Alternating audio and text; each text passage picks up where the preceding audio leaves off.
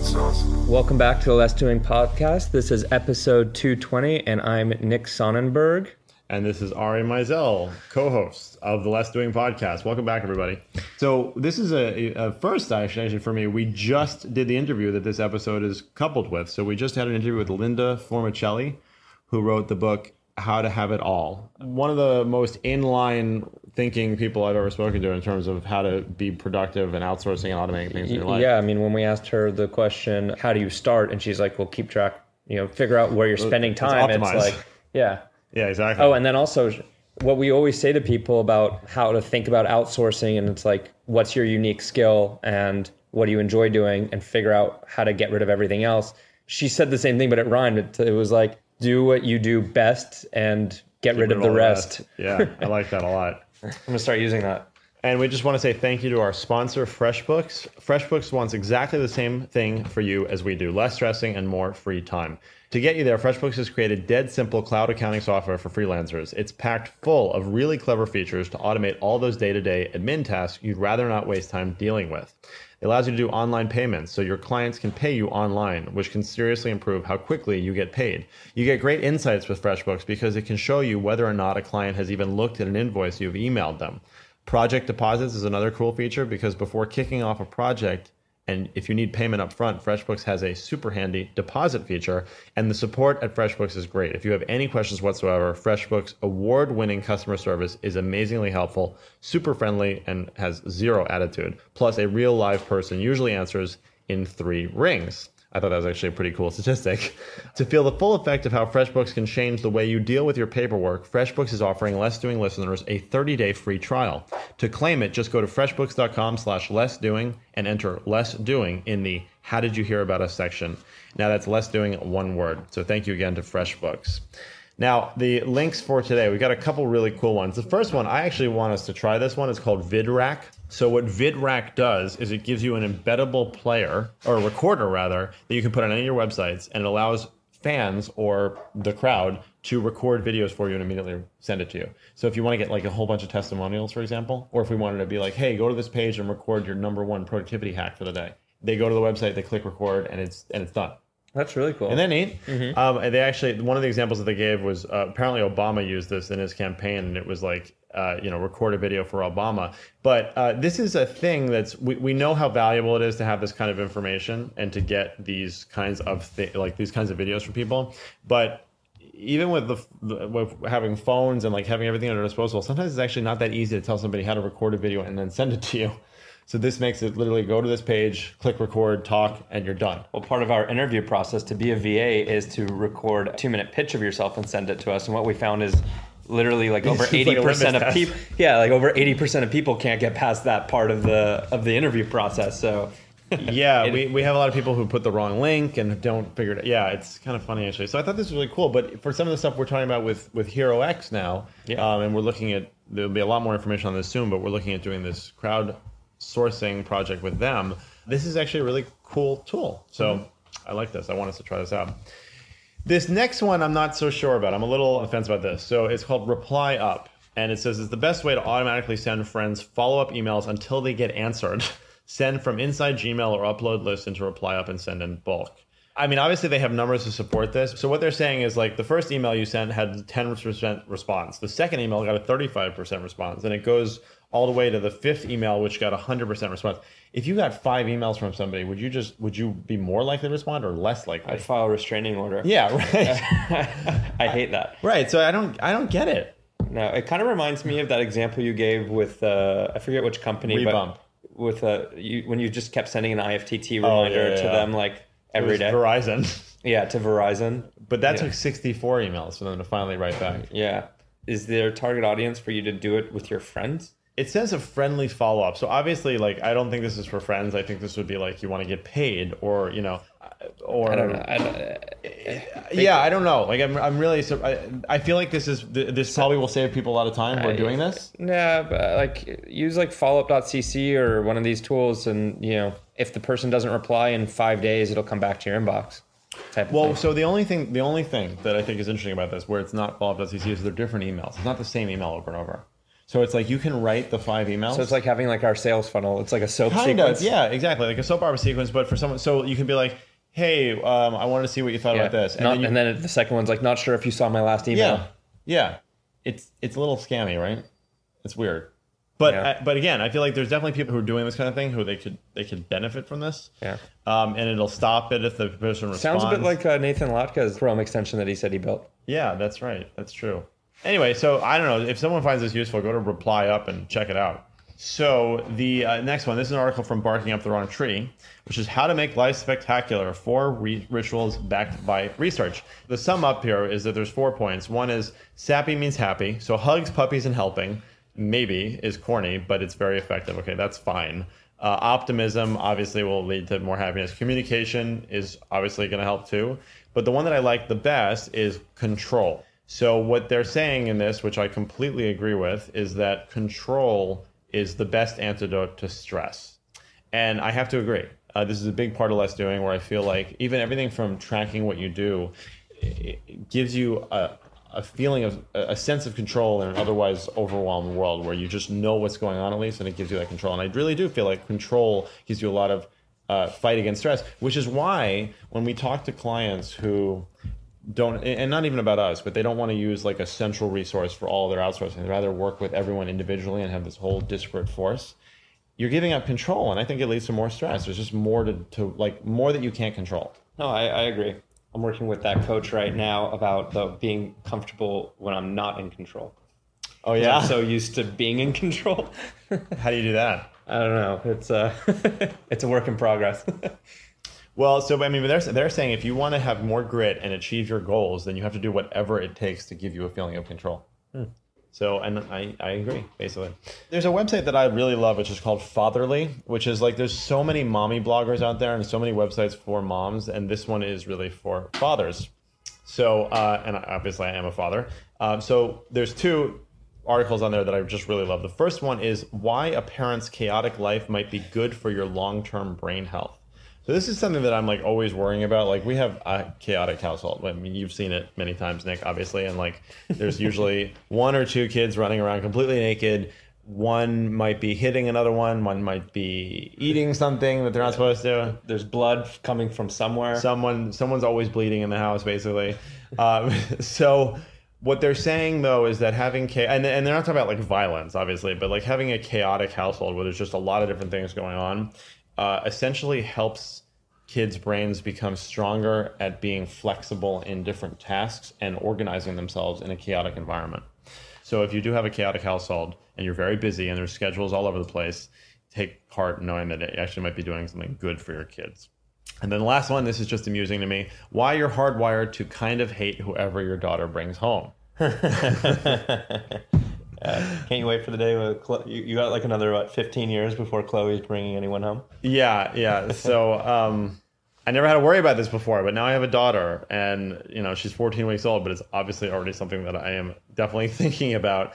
And basically, they say that one of the things that happens is the parents have a biological self-interest in passing on their genes, and if your kid brings home someone who you're not particularly happy with, then there's a conflict because it says daughters will settle for a partner who provides less support than her parents would ideally like, which places a burden on your family, especially if that person leaves you to raise his offspring, basically. So it reminds me a bit of that scene in Bad Boys with Will Smith. Remember that when the daughter brings a guy home, or he's in Bad Boys. Yeah, and Will Smith pulls a gun on the guy. Yeah.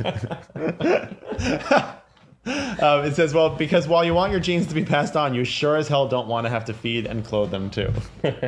So there you have it. And I hope everybody is having a wonderfully... Well, yeah, and should we talk about what we're working on right now? Yeah. So really quick, the 2 things that we did interesting this week is we've launched a Hero X campaign. For those of you who don't know what Hero X is, it's a crowdsourcing platform for any type of prize. So our prize is going to be who can come up with the coolest automation and create a video and send it to us on automating any process. It doesn't matter what it is, but some example of a really clever automation. And we have a first, second, and third prize through that, and you get VA credits. So, that's going to be launched soon, and we'll give you some more info. And we've also just started writing a book together that will come out beginning of October. Yep. Think lean startup on steroids. Yeah. If you guys are interested in either of those, please feel free to email va@lessdoing.com.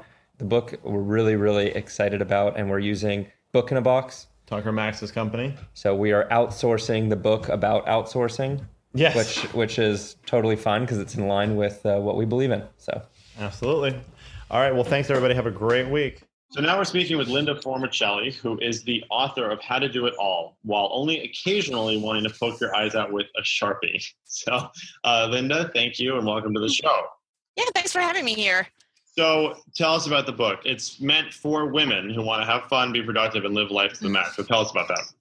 Yeah, it's actually, I wrote the book in response to that sort of trope you hear in the women's media about how you can't have it all, you can't be superwoman, don't even try because it leads to stress. Stress is the big thing.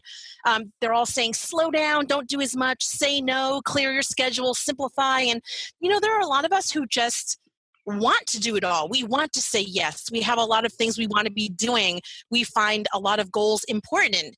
And I wrote the book in response to that. So the book is divided into two parts. There are time management tips and attitude management tips. And then there is a section with 12 what I call desires, which are goals that a lot of women told me they wish they were doing in their lives, like traveling, volunteering, starting a side gig, and so on, with advice on how to make those happen in your life. How would your advice on how to do it all be different for a man versus a woman?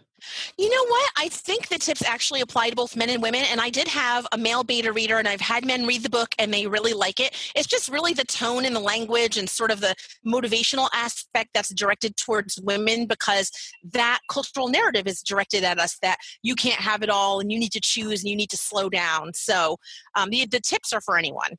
Well, and so one of the things, I guess, why you should shower less is what you see in your description, which I guess maybe that's more of a giving a one for women. I mean, it could be for men, but yeah. Well, but you also talk about why you shouldn't expect support from your family. So can you talk about that one? Sure. I hear from a lot of women saying, I want to do it all, but I need my family's help. I need their support. I need them when I want the house clean. They need to do it, and they need to support my side hustle and this and that. And if you're waiting for that as a prerequisite to doing what you really want to do, you're going to be waiting forever, because your goals are important to you, but they might not be as important to other people. And people who want to do it all, like me, tend to be a little bit type A, and we want things done in a certain way at a certain time. And we really can't expect that of other people. So while you can hope to get support from your family and your friends, I think a better idea is to, ask them, see what you can get, but then look elsewhere. You can hire people, you could do it yourself, you can outsource it, you can automate it. I know you guys are all into that. Yeah, we know a little bit about automation. Just a little bit. So basically what you're saying is be proactive, not reactive. Is that right? Exactly. Don't sit around waiting for other people to help you and to make things happen.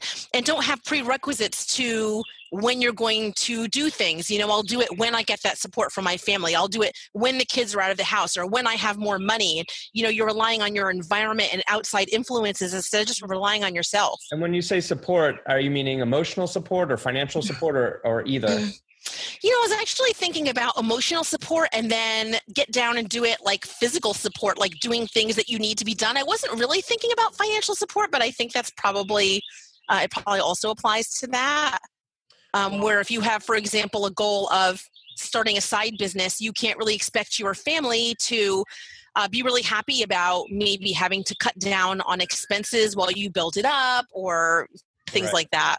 Well, as far as the physical stuff, so that's where either outsourcing or some sort of help. What are some of the things that you personally are outsourcing in your life? Oh my God, I've outsourced so many things, and it's always kind of fluid. So for example, when I wrote the book, I talked about hiring cleaners, and I had cleaners come in every week. Well, I don't have them right now. You just need to figure out what works for you at any particular time. But I have outsourced, I've hired trainers, personal trainers. I have a personal yoga instructor. I have guys that do the lawn. Up until recently, I had cleaners. In terms of work, I have outsourced blog posting and image sourcing, interviews, transcription, administration, accounting, taxes. You could pretty much outsource everything that is not your core competency so that you have time to do the things that matter to you and that you're best at and that bring you the most return. Right. That's really where our mindset is. That's why we created the Less Doing Virtual Assistant. So like, what are your biggest tips then for someone to do it all and get everything done that they want to get done? Is it outsourcing or what's your method for doing it all? Oh boy, it's a little bit complicated. There are so many different moving parts to it. I mean, outsourcing is a big part of it. Again, figuring out what you want to do, what you do best, and then outsourcing the rest. And if you can't afford to hire somebody straight out, you could barter, so on. But also the automating, like we were talking about, automating bill paying and automating just everything you can think of. And that's all just to create more time for you. But one of the most important things I talk about in the book is that you probably do have the time, but you just don't know it. Everybody thinks, oh, I would do this, I would travel, I would volunteer, but if only I had the time, but I work 80 hours a week and I volunteer all the time. But time use studies show that we don't work nearly as much as we think. Childcare and house care don't take as much time as we think. And also we sleep more than we report. So we really do have the time. Yeah. We hear a lot from people, oh, I'm just so busy. Oh, I'm like, what is it, underwater? Is that what we hear? Heads down right now. I like your line, figure out what you do best and get rid of the rest, or however you said it. Cause like really that's what we teach. And, automating and outsourcing is a way to get rid of the rest so you can focus on what you're the best at. Yeah, and I think a lot of people feel that this isn't for them, that you need to have a lot of money or that you need to have a lot of resources. But as you know, you can do a lot of this without going broke or without going crazy. I mean, I've outsourced and automated so many things, and I'm just typical middle class, suburban lady. I mean, we're outsourcing a book actually just on that. We started this company literally on $0. Like it was literally zero investment, zero personal money. And, we were able to do it. It's possible. Yeah, that's awesome. Yeah, I mean, if you're writing a book, there is so much you can outsource. I outsourced editing, proofreading, design, cover design, layout, marketing. I mean, yeah. Well, and so then what is your core competency? What do you get to focus on now that you free all this time up? Well, first of all, I have so many things that I want to be doing. My core competency in terms of work is writing. So when I do a book, I just want to write the book. I don't want to market the book. I don't want to design the book. I just want to write the book. In terms of everything else, we have been doing a lot of traveling. That is very important to us, and I want to free up a lot of time for that. A lot of entertaining, and I'm trying to think of what else we do. Just, we're just out and about, having fun, exercising, traveling around. Well, and so when something like a new project comes to you or you want to work on something, do you have sort of a maybe like an internal process you go through in terms of figuring out, are you going to do this yourself? Are you going to outsource it? Or like, how is it going to, do you break it down somehow? This is fairly new to me. All of the previous books I've done mostly on my own. I will hire a cover designer, but I'll choose the image that will go on the cover, and then he'll create the cover. And a lot of times I've done my own editing and proofreading and marketing and so on. But I thought, I really want this book to take off in a way that other books haven't taken off for me. So I think I need some extra help. So it was kind of a fly by the seat of your pants sort of thing where I was just hiring people left and right. And I did make some mistakes, very big mistakes in terms of outsourcing that were pretty bad. What? But it was all an experiment for me. And like what? I hired a launch team, and when I hire small business people, I tend not to do my due diligence because I'm a small business person myself, and I don't like to be questioned at what I'm best at. So I hired somebody without really being clear on what they were going to do, and ended up firing them the day after launch when they did basically nothing, and I'd spent $6,500. Wow. So, yeah. What about virtual? So that is a learning experience. What about virtual assistants? Yeah, so I actually use them. Which ones have you used? I have hired various virtual assistants over the years. Last year or a couple of years ago, I hired one just out of my readership. And now I have hired a woman named Kim who is doing some PR work for me and other things in relation to the book. Mm-hmm. But I've had virtual assistants put up blog posts, schedule them, do interviews for me, source photos, do transcription, and so on. Well, okay. So now, if a woman were to come to you and they've got a career, they've got a family, they've got all sorts of stuff going on, but they're overwhelmed, where do you tell them to start? I tell them to start with tracking their time and figuring out where their hours are going, because a lot of times you feel scattered, but it's because, number one, you're doing things you don't need to be doing at all, or doing things in a less than time efficient way.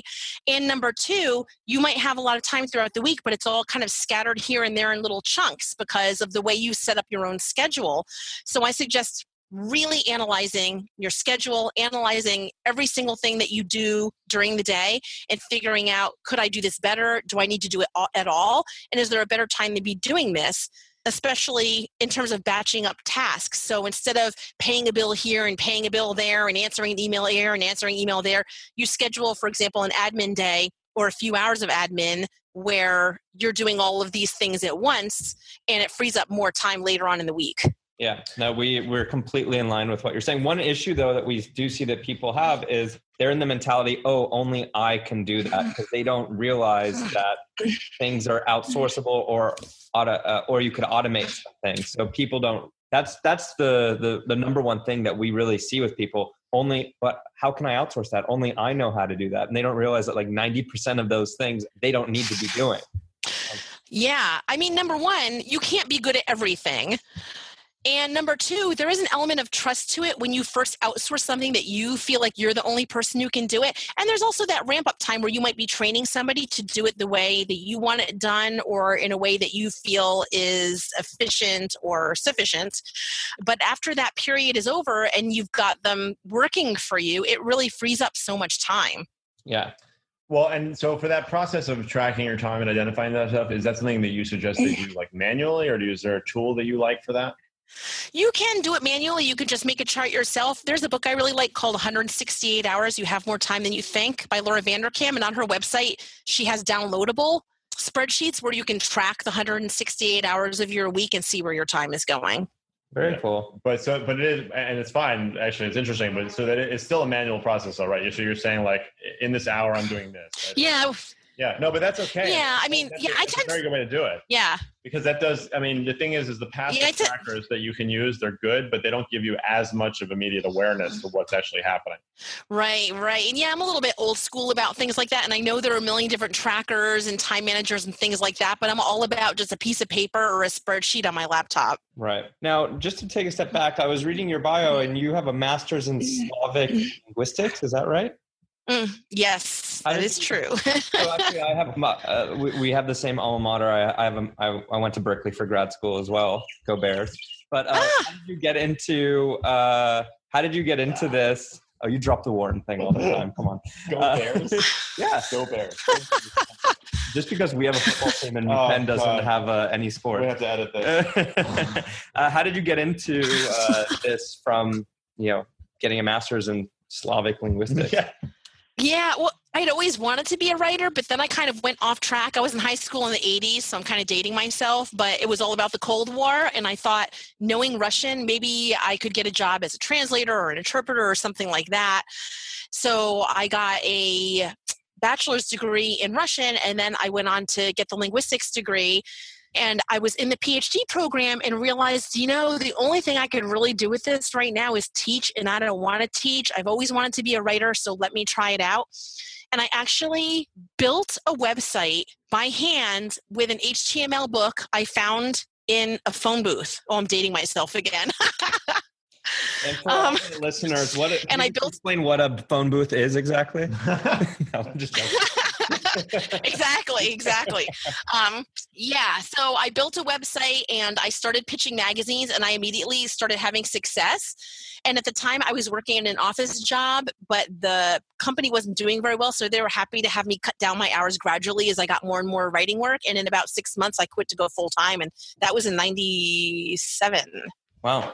Very cool. And just to clarify too, Slavic linguistics, does that just mean that you have a general understanding of Slavic languages? Yeah, pretty much. The history of the Slavic languages. I had to study Russian and Bulgarian. That's pretty much it. Okay. And so then what's next? What's the next big project for you? I have 2 books I want to work on. One is about control, and it's about how to gain a sense of control in your life, because it has been shown that one of the keys to happiness is having that sense of control over your environment or over your situation.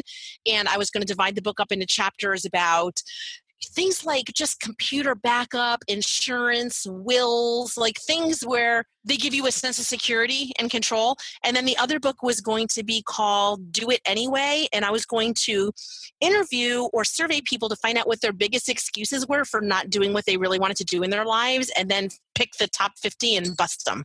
Probably too busy is going to be the number one. Yeah. It's really, too busy, not enough money, not enough confidence. It's really amazing when people are too busy to get unbusy, basically. So, Lisa, Yeah. Linda, our last question I always like to ask on these interviews is, what are your top 3 pieces of advice for people to be more effective? And you can interpret that however you like. The top pieces of advice to be more effective. Let me think about that for a second. I think you need to come to terms with the fact that right now you have enough of everything. So a lot of people say, oh, what about the people in war-torn countries and, people in impoverished nations? And you know what? I'm not talking to them. I'm talking to you who's listening to this podcast or reading my book. If your excuse for not doing what you want to do or not getting things done is that you don't have time or you don't have money, I call BS. There are a lot of ways to get things done without having a lot of money. And also, it's usually a matter of priorities where we say, I don't have enough money to do this thing I really want to do. I don't have enough money to automate. I don't have enough money to outsource. And really, it's about priorities, because if somebody said, hey, do you want to do this thing you really want to do? Go on a ski trip, go to a movie, watch this cable TV show on your really expensive cable package. You have the money for that somehow. So really it's about thinking about your goals and your priorities. And in terms of not having enough time, we talked about that. Again, automating, outsourcing, tracking your time, figuring out where your time goes, and making some really tough decisions after analyzing your schedule. Hope that makes sense. No, definitely. No, those are great. So, Linda, we'll have links in the show notes, of course, but where can people find out more about you and buy the book? So the website for my book is howtodoitallbook.com. And I also blog at therenegadewriter.com. And I am not on social media for reasons that I explain in the book. So I'm not really reachable on Twitter or Facebook or LinkedIn or any of those. Okay. Isn't that something you could outsource? You could have accounts and just have someone else manage it for you? It's funny. The person that had to do PR for me is trying to talk me into doing that. When I was a magazine writer, I discovered that the social media I was on wasn't really very effective in terms of getting more gigs, and it was just really wasting more time. But in terms of marketing a book, this might be something else to look into, but an outsource. Yeah. Awesome. Well, Linda, thank you so much for your time. That was great. Yeah, thanks for having me.